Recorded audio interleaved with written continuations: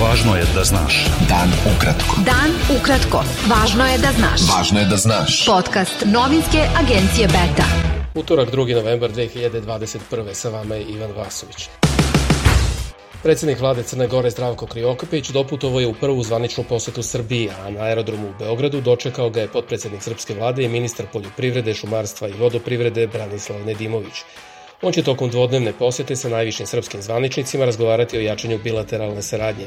Krivokapić je u Beogradu položio venac na spomen ploču nekadašnjem premijeru Srbije Zoranu Đinđiću na mestu gde je ubijen. Predsjednik Srbije Aleksandar Vučić izjavio je povodom posete crnogorskog premijera Zdravka Krivokapića da Beograd želi pristojan odnos sa Podgoricom i da poštuje Crnu Goru, ali da nema velika očekivanja. On je rekao da će se tokom Krivokapićeve posete Beogradu sastati s njim. Bivši ambasador i diplomata Srećko Đukić izjavio je da je nepojmljivo u svetskoj diplomatiji da ministar poljoprivrede dočekuje premijera jedne suverene zemlje u izlizanim farmerkama i bez kravate. Ministar poljoprivrede Branislav Nedimović je u ime vlade Srbije dočekao crnogorskog premijera Zdravka Krivokapića, koji je po prvi put došao u zvaničnu posetu Srbiji. Onako kako je ministar Nedimović dočekao premijera Krivokapića, ne dočekuju se ni gosti na slavi. Nedimović se na zvaničnom dočeku premijera pojavio obučen kao drpanko. Ministar može da dočeka premijera druge zemlje, ali mora da bude uljuđen, rekao je Đukić agenciji Beta. U Srbiji je u prethodna 24 časa preminulo 60 osoba od posledica infekcije koronavirusom. Novo zaraženih je 7111, od testiranih 24653, podaci su Instituta za javno zdravlje Srbije. Hospitalizovan je 6781 COVID pacijent, 21 više nego po prethodnom preseku, a na respiratorima su 282 pacijenta. Ministar zdravlja Srbije Zlatibor Lončar izjavio je da su lekari koji su preporučili ili prepisali građanima lek Ivermektin smenjeni sa pozicija na kojima su bili.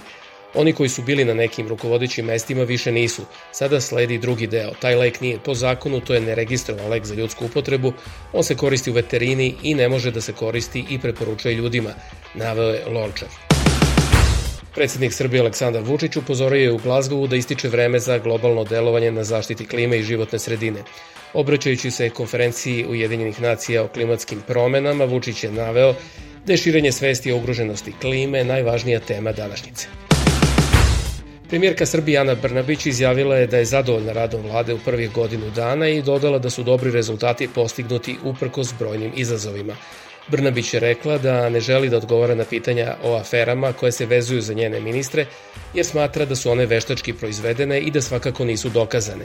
Optužila je televiziju N1 da fabrikuje afere i da radi protiv promocije treće doze vakcine. Visoki predstavnik međunarodne zajednice u Bosni i Hercegovini Kristijan Šmit upozorio je u izveštaju Savetu bezbednosti Ujedinjenih nacija da se Bosna i Hercegovina nalazi u neposrednoj opasnosti od raspada i da je veoma realna mogućnost ponovnih sukoba u toj zemlji. Šmit je u izveštaju ocenio da Republika Srpska ugrožava mir i stabilnost ne samo u BiH, već i u regionu. Ministarka spoljnih poslova Kosova Donika Gervala izjavila je da vlada u Prištini radi na dobijenju priznanja od 5 zemalja Europske unije koje još nisu priznale Kosovo. Ona je dodala da sporazum o zajednici srpskih opština neće biti sproveden. Ne treba očekivati dugotrajni oružani sukob ili rat širih razmera između Srba i Albanaca na Kosovu, ali postoji potencijal za sporadični ili čak i lokalni obračun koji bi mogao da izazove prekid u dijalogu, slažu se u oceni politički analitičari iz Beograda i Prištine. Nevladina organizacija Transparentnost Srbije ocenila je da politički dogovor dve vladajuće i 7 opozicionih stranaka predviđa neke mere koje mogu da povećaju integritet izbornog procesa i ravnopravnost učesnika izbora, ali je upozorila da mnoge probleme uopšte ne dotiče ili da ih samo prividno rešava. Tužba vlasnika farme Jovanjica Predraga Koluvije protiv redakcije mreže za istraživanje kriminala i korupcije KRIK predstavlja 7. slučaj pritiska na novinare KRIK-a od početka godine i još jedan primer pokušaja ućutkivanja medija tužbom, ocenili su iz Nezavisnog udruženja novinara Srbije. Udruženje onkologa Srbije UMOS saopštilo je da u Srbiji godišnje oboli oko 3000 muškaraca od karcinoma prostate, a premine 1000. Srbija će nastaviti sa uvozom dodatnih 5 miliona kubnih metara gasa, a po potrebi će to uraditi i u sredu, izjavio je generalni direktor Srbija gasa Dušan Bajatović. On je rekao da neće biti problema sa snabdevanjem domaćeg tržišta gasom i dodao da glavni problem nije novac, već što tog energenta nema u Evropi. Oko 150 radnika protestovalo je ispred fabrike reznog alata u Čačku, zahtevajući rešenje statusa fabrike u kojoj je pre mesec dana prekinuta proizvodnja i otvoren predstečajni postupak zbog velikih dugovanja i dugogodišnje blokade računa. Beta. Dan ukratko. Budi u toku.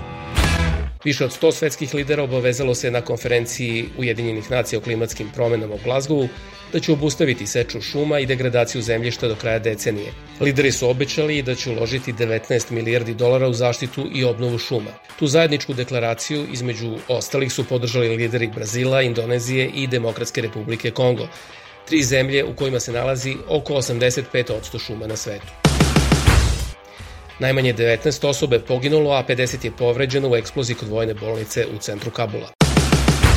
Američka kompanija Yahoo saopštila je da se povlači iz Kine, navodeći kao razlog sve izazovnije poslovno i pravno okruženje. Povlačenje kompanije poklapa se sa jučerašnjim stupanjem na snagu kineskog zakona o zaštiti ličnih podataka. Švajcarsko tužilaštvo podiglo je optužnice protiv bivših predsednika fudbalskih organizacija Međunarodne fudbalske federacije FIFA Seppa Blattera i Evropske fudbalske unije UEFA Michela Platinija zbog prevare i drugih krivičnih dela. Tamošnje tužilaštvo je poslednjih 6 godina vodilo istragu o isplati $2 miliona nakon što je Blatter kao prvi čovek FIFA taj novac platio Platiniju za konsultantske poslove obavljene od 1998. do 2002. godine. Bio to pregled za utorak 2. novembar 2021. Sa vama je bio Ivan Vasović. Budite sa nama i sutra. Prijetno.